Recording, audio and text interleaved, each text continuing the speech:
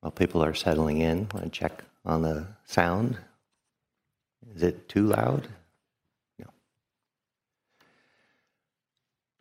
So I'm not sure if you can see in the back, but someone has given me my greatest love and my arch nemesis.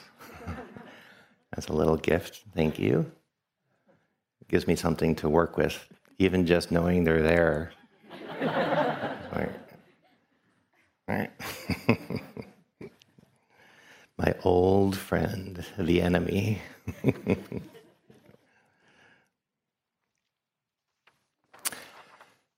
So we're going to start today by chanting the refuges and precepts. And you might know them by heart now. If not, we'll do them in Pali. So it was on one piece of paper. If you have either one of them, the other's on the other side. And we're just going to talk a little bit more about going into the 8 precepts during the 5 precepts, so it's a little more clear why that could be a wise choice, maybe why that might not be a wise choice. So the first 5 precepts are really about not causing harm by stealing or by physically harming or by betraying someone's trust, using harsh language or false language. The 5th precept weakens the mind by making it cloudy with intoxicants. And that's important also so that we don't fight our sober mind and what it has to do to wake up, but also that we're more likely to transgress these harming precepts. So those are the classic 5 precepts. And then we have a chance to practice with 3 more, and they're usually done by lay people during periods of practice. And it might be done for one day on the full moon and on the new moon. And people would come to wherever their practice center was, and they would chant the 8 precepts. So of these 3 extra precepts, one of them is not to sleep on high and lofty beds. Since you can't change out your bed, and the beds you have are not the highest and loftiest you've known. It's sort of the idea that one is not to overly indulge in sleep. Now, overly indulge means sleeping in half a day, not because you're tired or it actually heals your body, but just because it's cozy and pleasant. And you can be kind of unconscious in the cozy and pleasantness. So it's really, that's more what the precept to support your practice will do, is not to sleep on a high or lofty bed, but since you don't really have any choice, your beds aren't that high and lofty, it's to rest yourself, love yourself, rest yourself, but not reach for unconsciousness in overly indulging in sleep. And you get to explore that. And you all are exploring that anyhow, so you could chant the 6th precept if you wanted. But they're usually done in a grouping, so usually people stop at 5 or go all the way through 8. The 7th precept is about not taking food at inappropriate times. And that can look different ways. One is the simplicity, if you can, after the noon meal, see what it's like to not need another meal. And not everybody can do that, and that's not balancing for everybody. But some people find that with meditation, not burning as many calories, not being so busy, there is not the same amount of need for the same amount of food. So there's a great simplicity when you eat after your noon meal. The next vastly entertaining thing is breakfast all the way into the next day. So then you don't have a big distraction. You don't have another meal to metabolize. You don't have to face all the jangliness of going down for the meal. And so it simplifies things, and it maps onto a monastic schedule where people would collect the food in the morning and then not go back into town looking for another meal. So the way it would support your practice is that You might find it simplifies things. You might find that your body can get used to 2 meals a day and surprise yourself that you actually don't need this third meal. You can also practice with the 7 precept by just not going back for seconds if seconds are entertaining, or you're getting, I'm not hungry, but I still have this old primal sense, I need to get as much in me as possible. So for entertainment's sake or for scarcity's sake, we might be eating more than we need to, and that will make us sleepy in our practice. So what's the right relationship to food? And if you take the 7th precept, you are looking to experiment with food and looking to experiment with not eating a meal after the lunch meal. So you can think about that. That's right for you.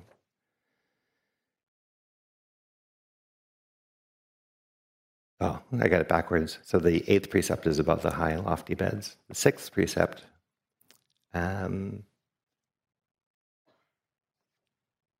got it all. Sorry, they're not lined up with the English across. So sorry about that. Maybe you don't care about the exact numbering. One of the other of the of these 3 extra precepts is to refrain from dancing, singing, music, unseemly shows, from garlands and perfumes, and I don't even know what that English word is. It's in the perfumes and garlands category. And from things that tend to beautify and adorn the body. So there's no statement against those things, but during a period of practice in renunciation, we could challenge the way that we're trying to present ourselves to ourselves in an adorned way, and to see, who am I? What is this body as it is? And who am I without the adornments? And also external entertainment, to let that go. I know that there's so much here that you have to let go in terms of external entertainment, just in case somebody was doing something entertaining in the lower walking room and they did it every day at 4 and a little crowd gathered. We'd actually have to let that go.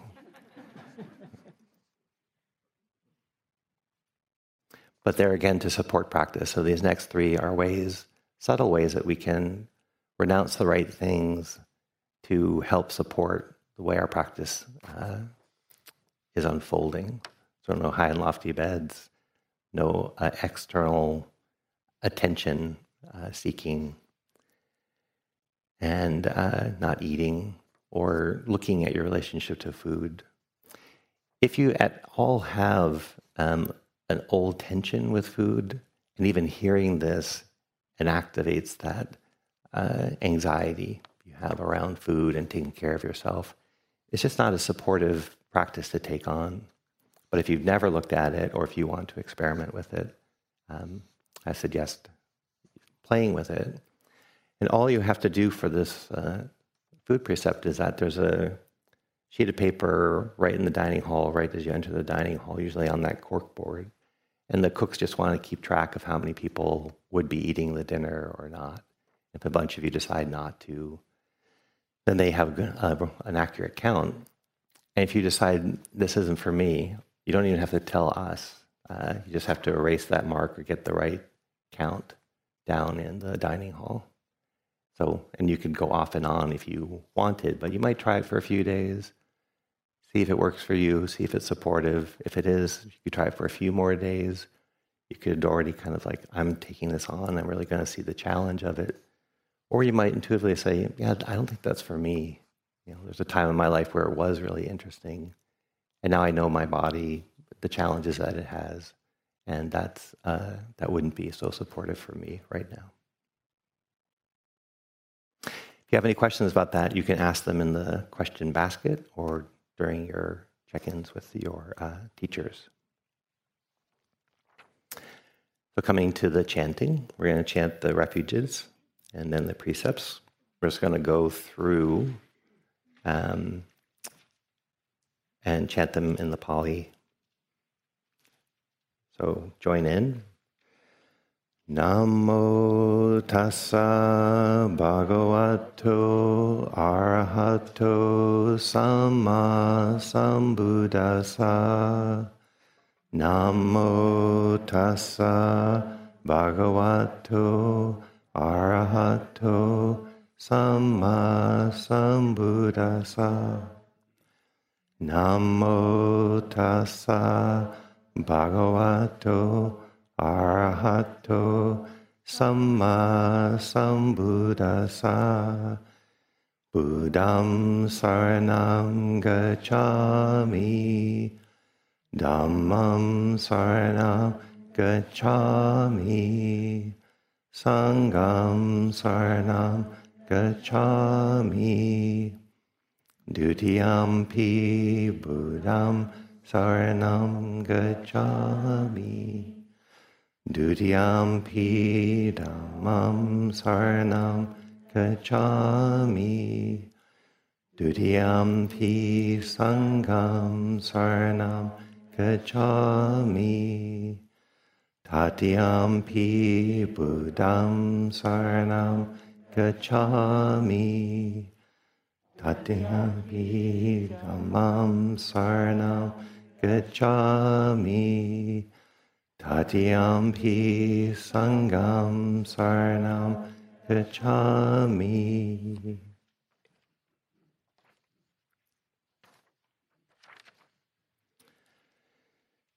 In beginning, Panatipata Vairamani Sikapadam Samadhiyami.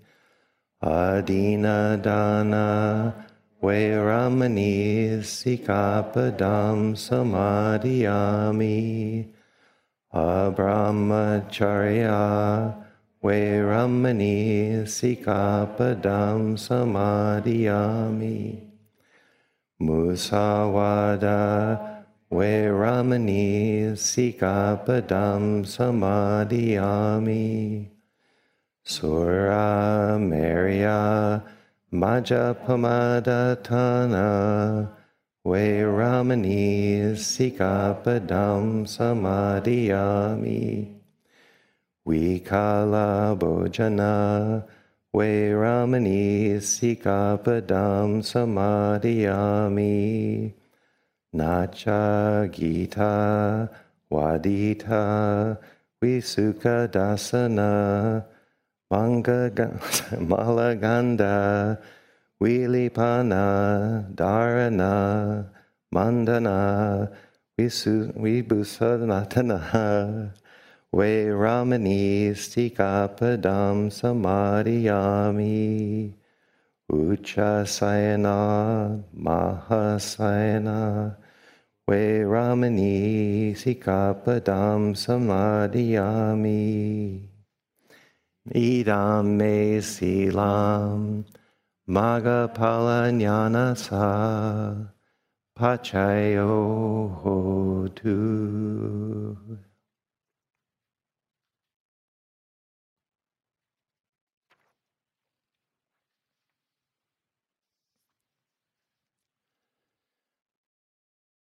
Now coming into our mindfulness practice today, still working with your primary area of attention, what we call your anchor or your primary approach, whether that's body, breath, or sound.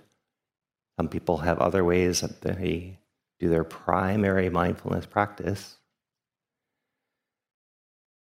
And then today we want to add in light curiosity about whether the tone of any present moment is pleasant, unpleasant, or neutral. And if you ask that question and it's not obvious, it's likely neutral, because neutral really stands for neither pleasant nor unpleasant. So if you're digging around too long, you're probably looking for something when you could just say, must be fairly neutral. You don't have to get it spot on. The question is more important than nailing the answer, because you're bringing curiosity to the topic. You might find that there are parts of your experience that are pleasant, parts that are unpleasant, parts that are neutral. In that case, you don't have to say all three. You can just non-verbally recognize this part is unpleasant, this part is pleasant, this part is neutral, and open up that inquiry. So we want to strengthen this foundation of mindfulness, at least knowing concurrently pleasant, unpleasant, or neutral. Then you might be able to look at the actual experience itself of unpleasantness. And it's a little bit like eating a brownie, and then the person who makes the brownie says, "Can you taste the cardamom?" And it's like, I'd have to really go past the obvious chocolate to taste the cardamom. But you want to see if you can put your mindfulness on unpleasantness as an experience. It can be subtle, but see if you can, what is neutrality when you're having a stream where the Vedanā is neutral, or you're having a stream where the Vedanā is pleasant? Can you actually take interest in pleasantness or unpleasantness? Less on the reactivity and less on the object, but more, if you can, tease out, this is unpleasantness, this is pleasantness. What is that like as a direct experience? And then see if Vedanā is consistent and therefore reliable, or if Vedanā is changeable and not consistent, as much as our less conscious mind might say. So these are some explorations of Vedanā, and it keeps going deeper and more subtle. So allow yourself to get to know Vedanā on where it's obvious, and then see if it becomes something you are curious about, both in the body or any of your sense doors. Is this thought pleasant? What is the pleasantness around this thought? Unpleasant, neutral, any of your sense doors, really. So with that said, come into a posture that allows your body to be at ease.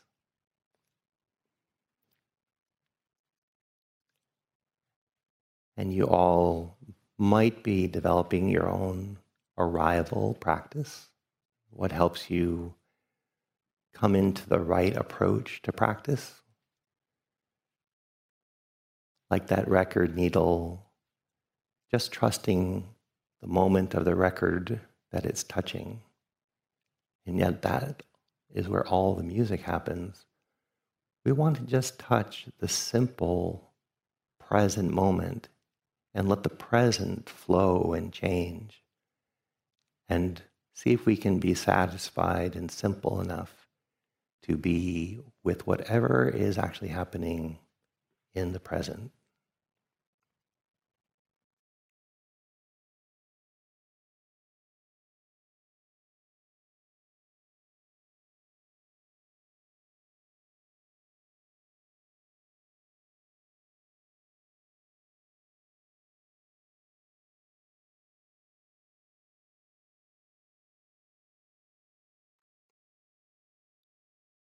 That's not something we can exert our way into. It's really resting into letting that rest simplify us, and then let curiosity and intimacy with the flow of the simple present be what invites our mindfulness into the stream of what's happening.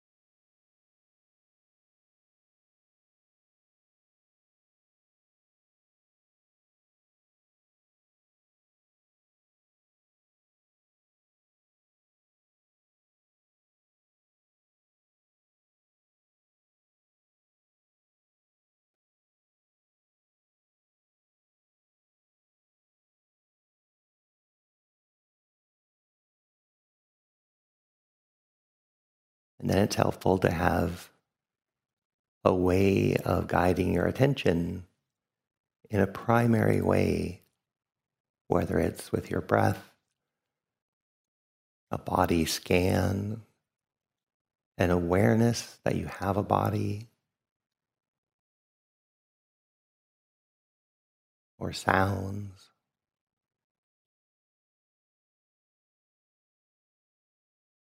If you can lightly guide the stream of your mind into a familiar meditation,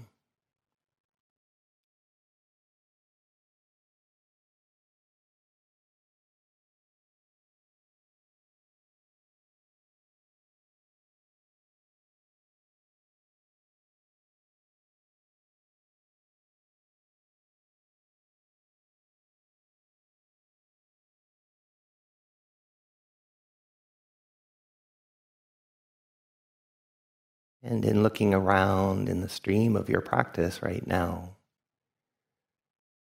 does anything stand out as pleasant?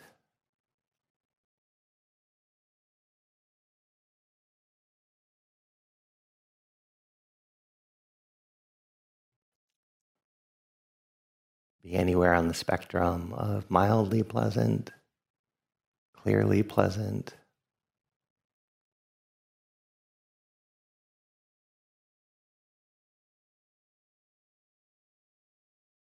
very pleasant.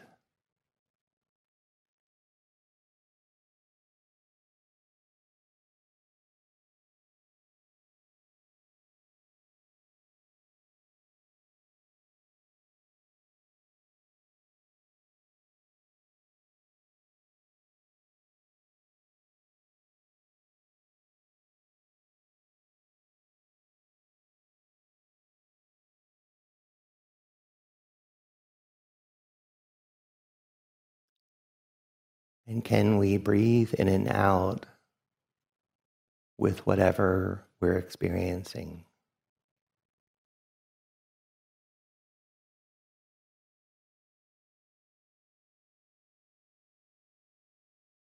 You might not have a pleasant experience,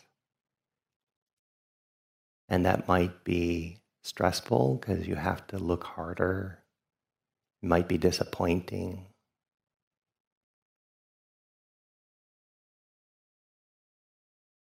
You might have something that is mildly pleasant, therefore hard to see. You wish it would become more pleasant.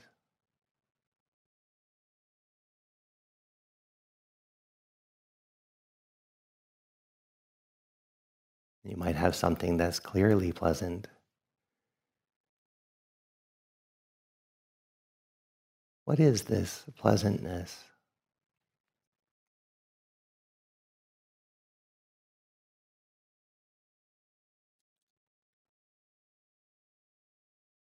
And does it come with a reactivity, wanting something that isn't there, wanting something to be stronger or last longer? Does it come with a story about yourself? I never feel pleasure. I feel pleasure. That makes me special. I finally feel pleasure. Or is it just pleasantness in the stream of now and breathing with it open-handedly?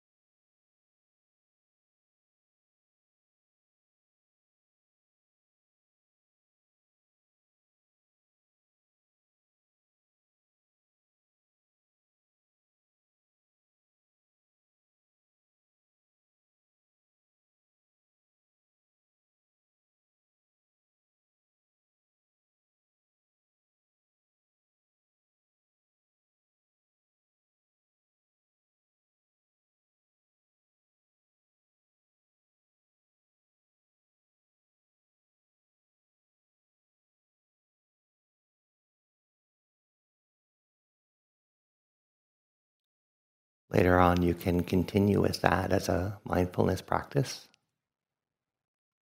heightening your awareness and sensitivity to pleasant Vedanā, seeing how it operates, how it arises, how it changes, how it disappears. Also invite you to look in the stream of the simple present.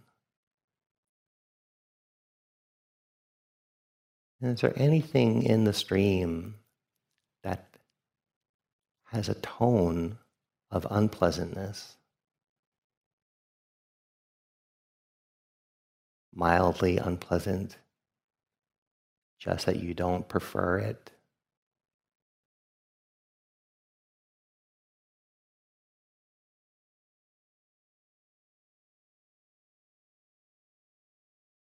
Very unpleasant, starting to be painful.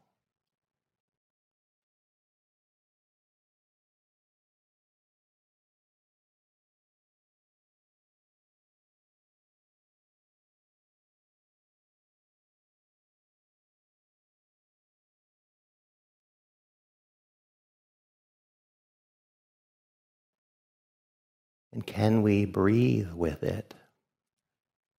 Allow it to be a part of the stream. And breathe down any unconscious reactivity or old reactivity. Could it just be unpleasantness?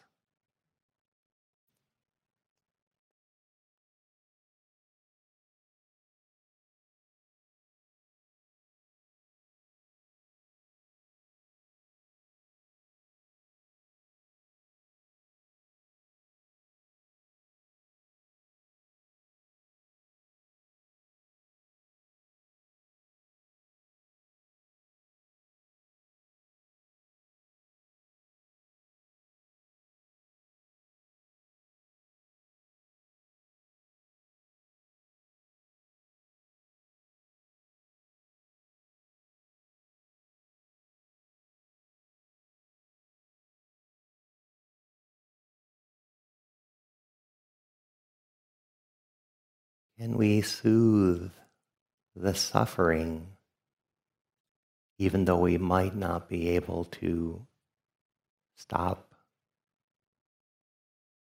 the unpleasant nature of a pain or a sound or a thought?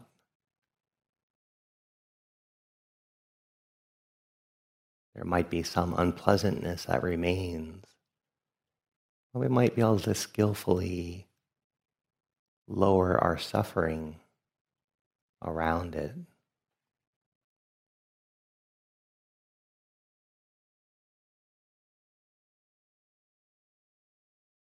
Calming our reactivity, the energetic ball of stories, futurizing.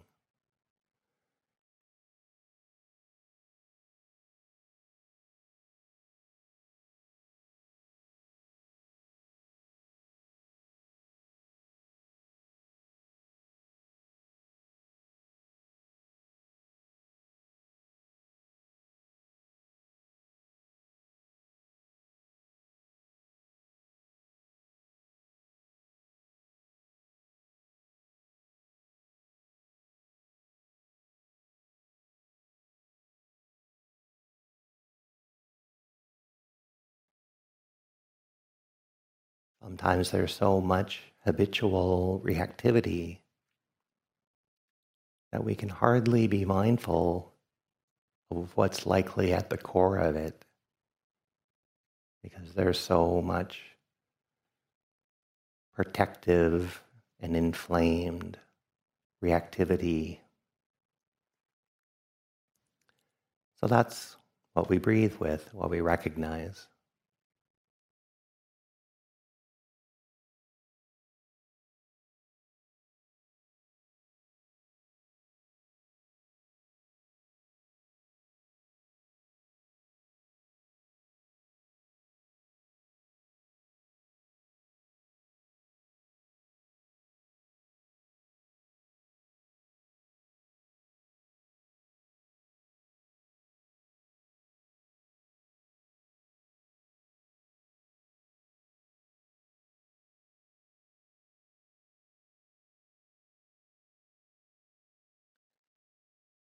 And every now and then,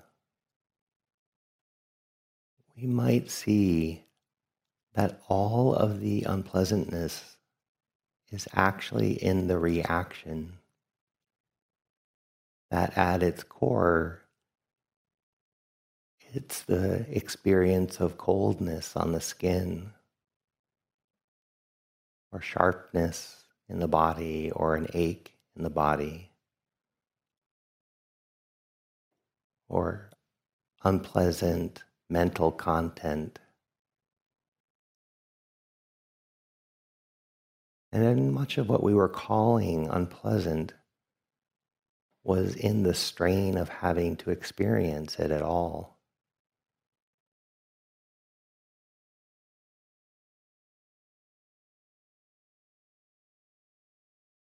These are many possibilities with Vedanā, many things to explore inside your own stream of experience.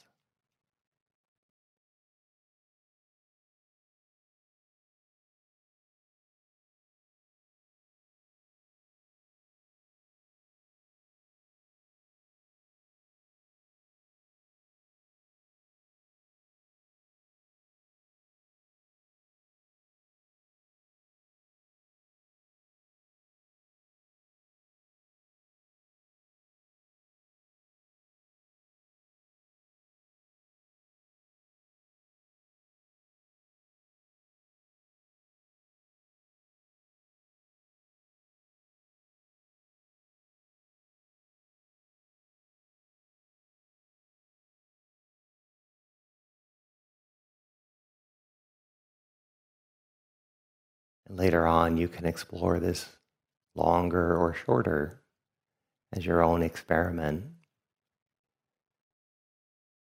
Let's see what it's like now to come into the stream of your experience and find part of your experience that has a neutral tone, that doesn't come with pleasure or pain. It might be familiar body sensations, or your contact with the chair or the floor.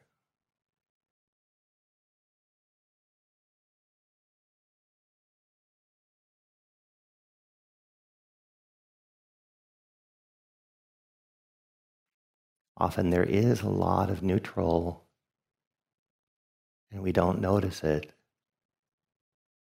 because our attention is pulled and strained between pleasant and unpleasant.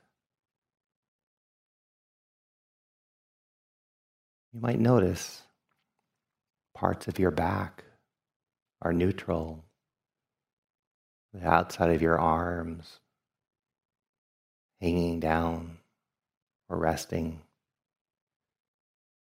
the neutrality of your legs.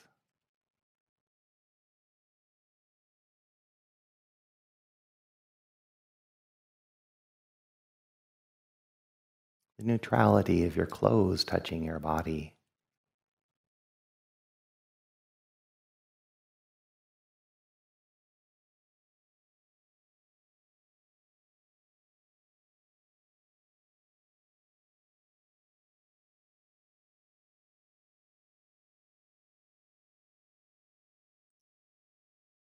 The neutrality of a quiet mind.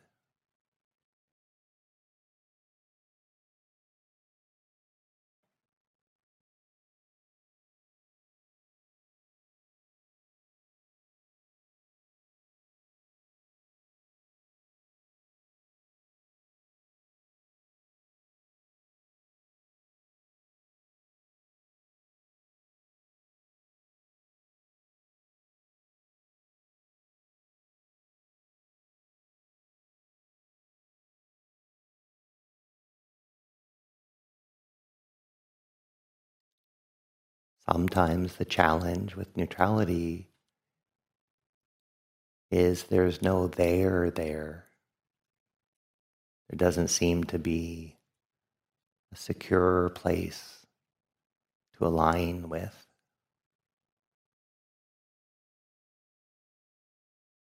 not giving off charge.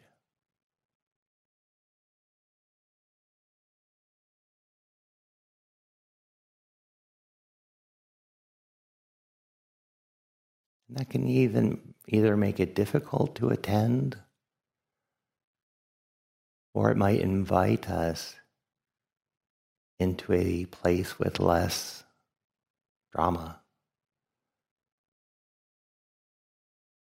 These neutral places are not pleasing. They're not painful. They're not entangled with our preferences.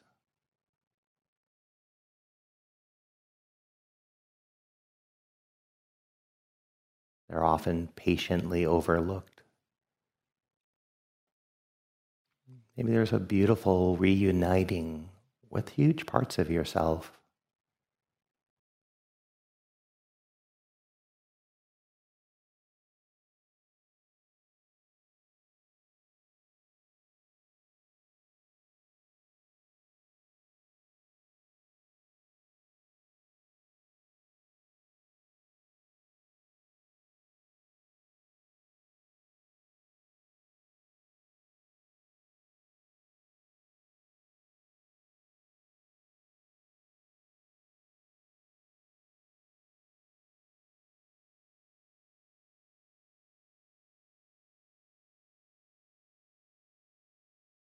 As we become mindfully intimate with neutral experiences, do they remain neutral, or do we start to feel subtle pleasure and pain in the neutrality? Does the neutral become something pleasant? Is it pleasant and neutral at the same time? Pleasant maybe because it's relieving.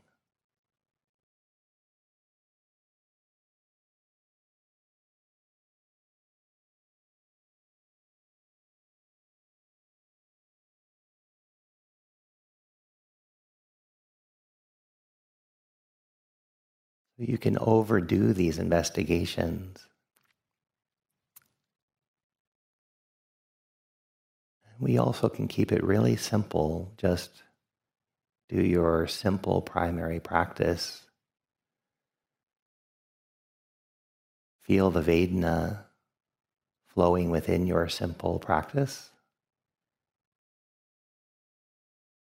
And then if your attention is drawn out of your simple practice, you can notice that. And sometimes you might notice that Vedanā was a part of how your attention was drawn.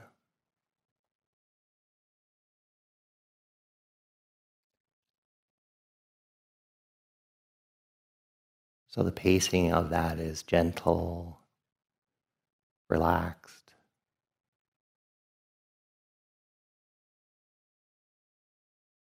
Lightly, analytically curious to see the moving parts, but not straining.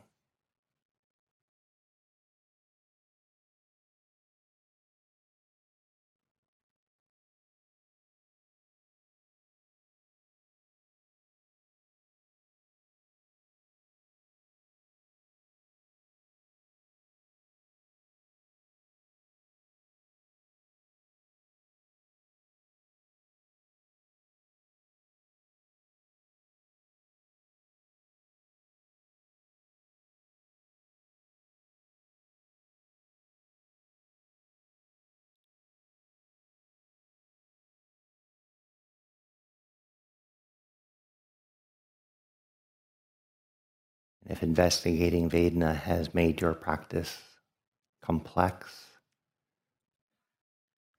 or brought in too many concepts,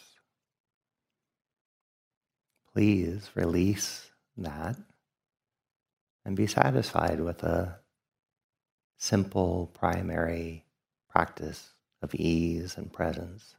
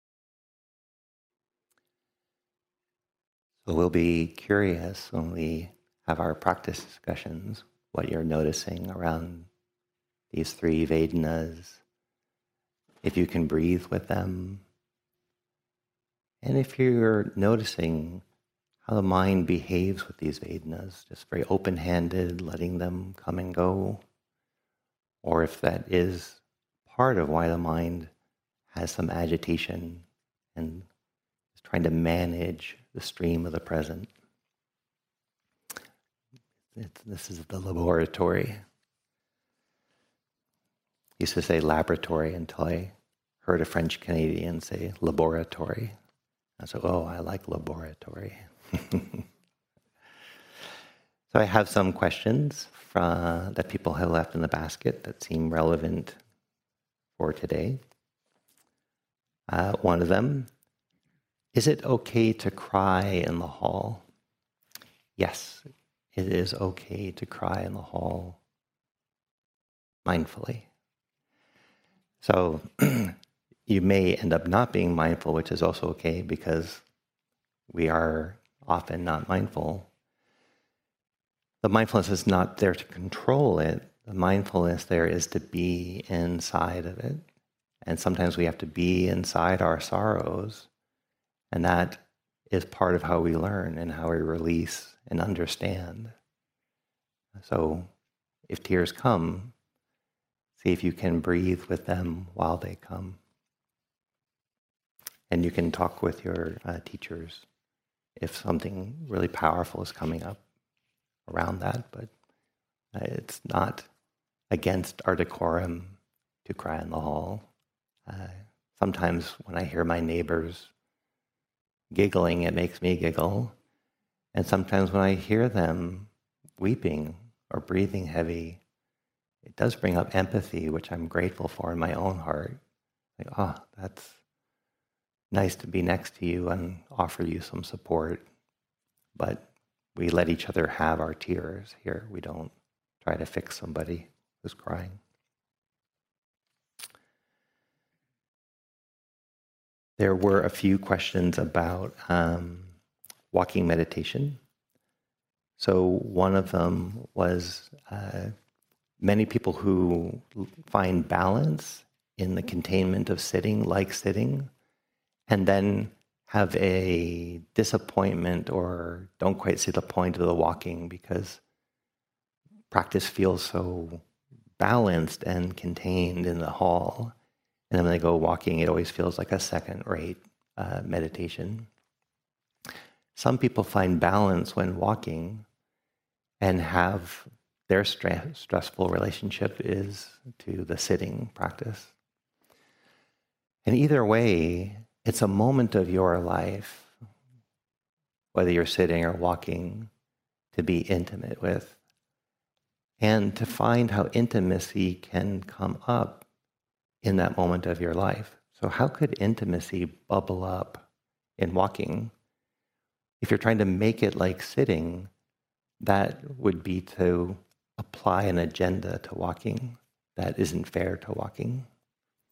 When we're walking, because we have our eyes open and we are very visual beings, we will take in a lot of data through our eyes, even though we're trying to be embodied.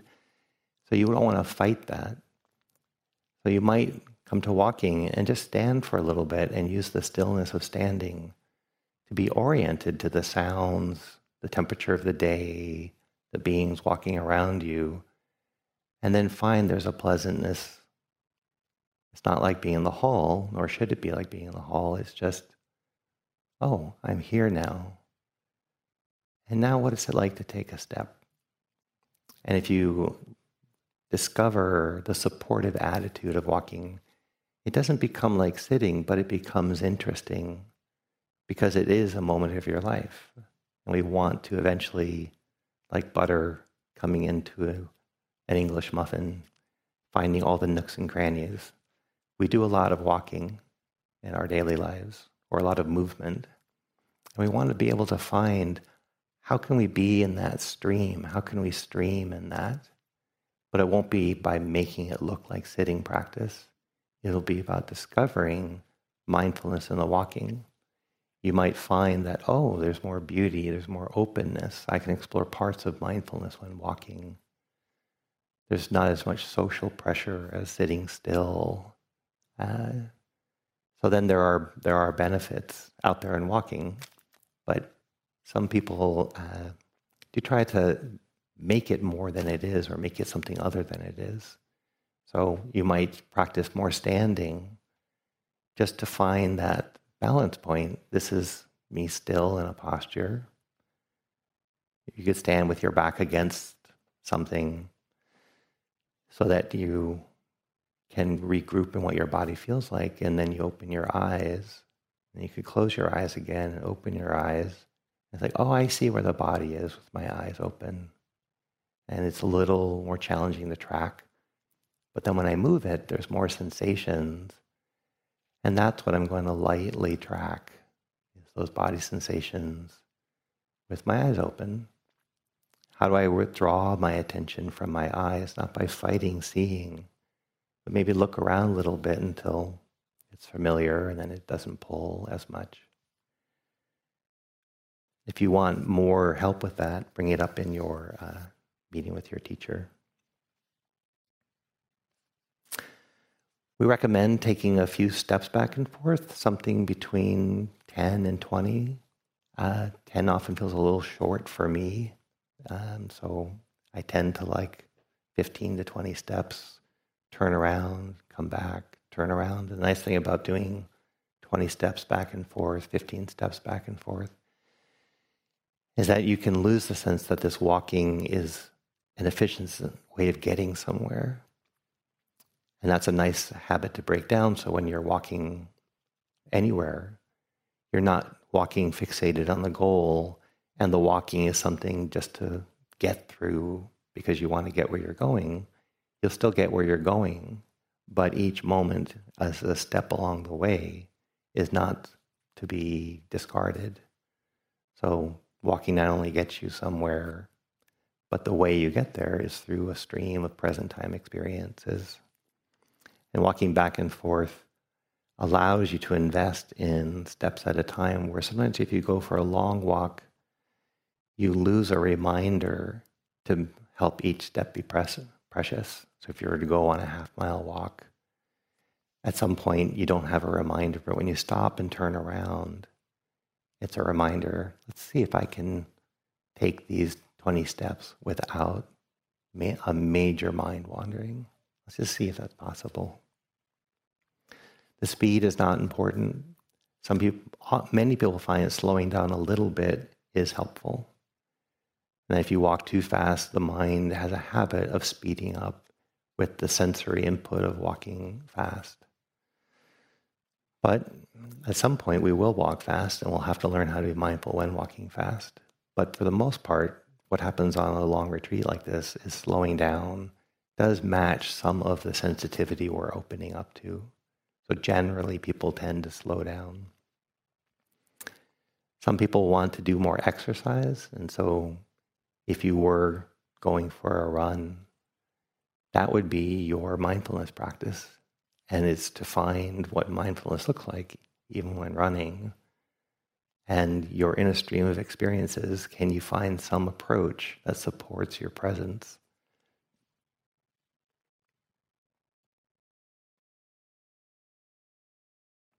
If you have more questions about this, bring it up in your practice meeting. I won't keep saying that. We'll just make that an assumption. There are questions about thoughts on practicing with sense-door collaboration. For example, chewing, the sounds of chewing while also tasting one's food. So that's often what our mind is doing, is it is taking information from 6 sense doors and then telling one story where that all makes sense.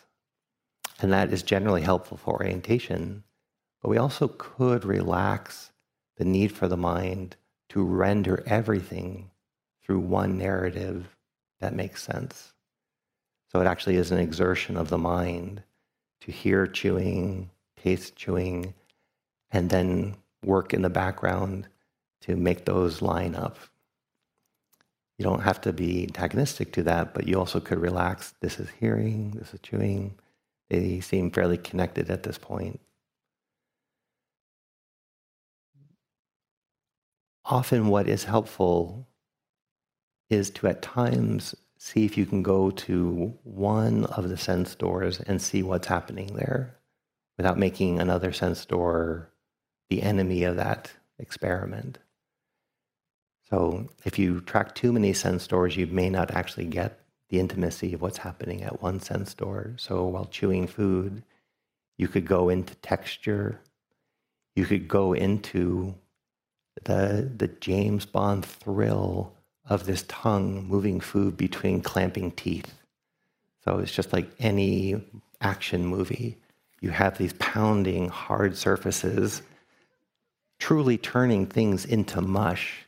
And this tongue goes back and forth between them and scoops out food and pushes it over here, but then has to scoop that food out and push it over there. All the while, these things are chewing and grinding with the purpose of breaking things like the tongue down. And yet the tongue lives there, dances there. And we never appreciate it. It's doing this hero's journey all the time. And we're bored. Just take a look at the tongue, what it does during chewing. And also, like, I didn't choose to do that. My tongue did that. If I'd actually do my tongue, I would bite it all the time. So it's doing this dance. And when does it decide that food needs to be chewed on more? And when does it decide it has to be mixed up more? So you can just sit back and know this is just the body door. You're not even paying attention to flavor. You're just in awe of your tongue. Then you could try to go to the tongue door, the taste door, the scent door around food, the hearing of chewing of food, the seeing. All of our sense doors, when it comes to food, are activated. So you can see them one by one, and then you could take a view where you're looking at all of them and see the great circus show of all these six sense doors. But often it's helpful to preference a sense door to really see what's happening there. And I think I'll stop there and turn over for announcements. Nice to practice with you this morning.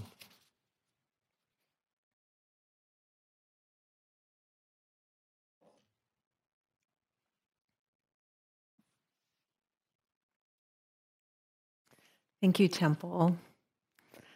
We have some announcements for today. It's Thursday. And today we have an affinity group, the LGBTQIA plus affinity group at 6:30 in the Council House for those who self-identify in that group. The next announcement is that tomorrow morning is Friday, and we'll be taking the second COVID test. We'll be getting more instructions about how that works tomorrow. It will be happening in the morning after this meditation with instructions before lunch. And so if everyone tests negative, no COVID, then the masks will be optional. There'll still be the option to wear a mask for the retreat, and we'll receive more information about that tomorrow. So that will be happening tomorrow. Francisco will be with Dana this morning, and also he is starting individual signups. And so you'll see below where the practice discussion list is a place that you can sign up with Francisco. We ask that if you're already having a meeting with one of the teachers today, that you don't sign up for a double dipping on the same day with Francisco. Yoga is also happening today. We're excited to be having that again twice a day. If you didn't start that yesterday and you want to try it out, that will be happening today as well. The other thing is I wanted to say a little bit about this practice in community. And so we have people who come here with very many different needs. And so some of you have noticed in the dining hall that there's another table that is for simple foods. There are some people who are here on retreat who are unable to take from the main food table, and they were only able to eat the food on the simple food table. So what we invite you to do is, if you are one of those people who are able to eat the main food line, is that you go through that line and then you wait 15 minutes so that everybody who is needing the simple foods as their primary food source has the opportunity to choose from that table, so that it's not a sense of like, oh, I think I'd like a little more kale, and then adding the kale in versus somebody who that's their primary food source. So please, if you are able to take from the main food line, go through that, and then allowing the people who need the simple foods to go there first. I also want to draw attention to a member of our Sangha who has been amazingly actively participating with great equanimity. We have a four-legged in the hall, and this four-legged has a lot of an inability to let you know when you're stepping on them. And so please be aware that in our mindfulness to include everyone in the community here, especially these times where we're going through small, like we're all leaving the hall, or we're in the coat room or in the dining hall. It's a really great place to bring your mindfulness to your walking, and to remember that not all of us are 4, 5, 6 feet tall, and bringing the mindfulness to this beautiful member. Like, it's just part of this animal world that we have here with the turkeys and the paying. Like I've seen so often on retreat where people stop for the turkeys going down the, on the pathway, and just really just allowing that wholeness and just allowing the beauty of having Junior, that's the name of this beloved four-legged in our hall, to be here with all of us. So if you have any questions about that, you can contact the retreat coordinators.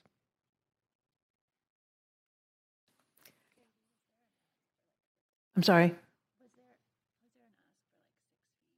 Oh, thank you.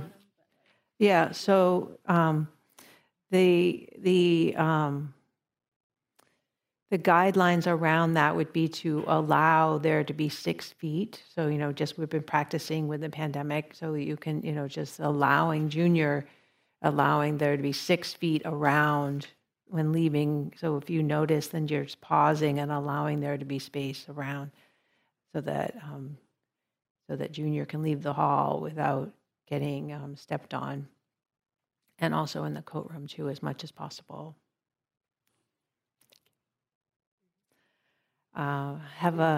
Yes. So I can't. What's that? Oh, it is Thursday. Did I say Tuesday? Did I say the wrong one? Oh, all right. I was wrong. Thank you for that. We have the Brahma Viharas today, so there's no mindful movement. You'll try that another day. Goodness gracious. Brahma Viharas this afternoon. Be there. Okay, another announcement.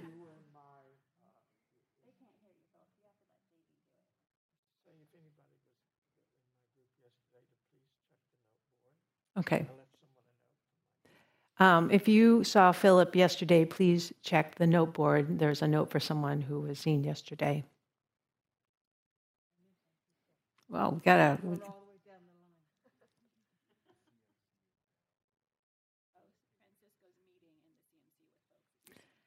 Kind of like telephone up here. Since I'm hard of hearing, some of you probably are going to get this a couple times, but when you sign up for San Francisco, you'll see that he is meeting down the hill at the CMC, the Community Meditation Hall, and he'll be meeting. You'll see a sign when you get down there where that's happening. He's meeting outside by the water feature. Wow, lots of announcements. A little bit of hullabaloo. We may have some reverberation from all of our talking. So may your day unfold with grace and beauty.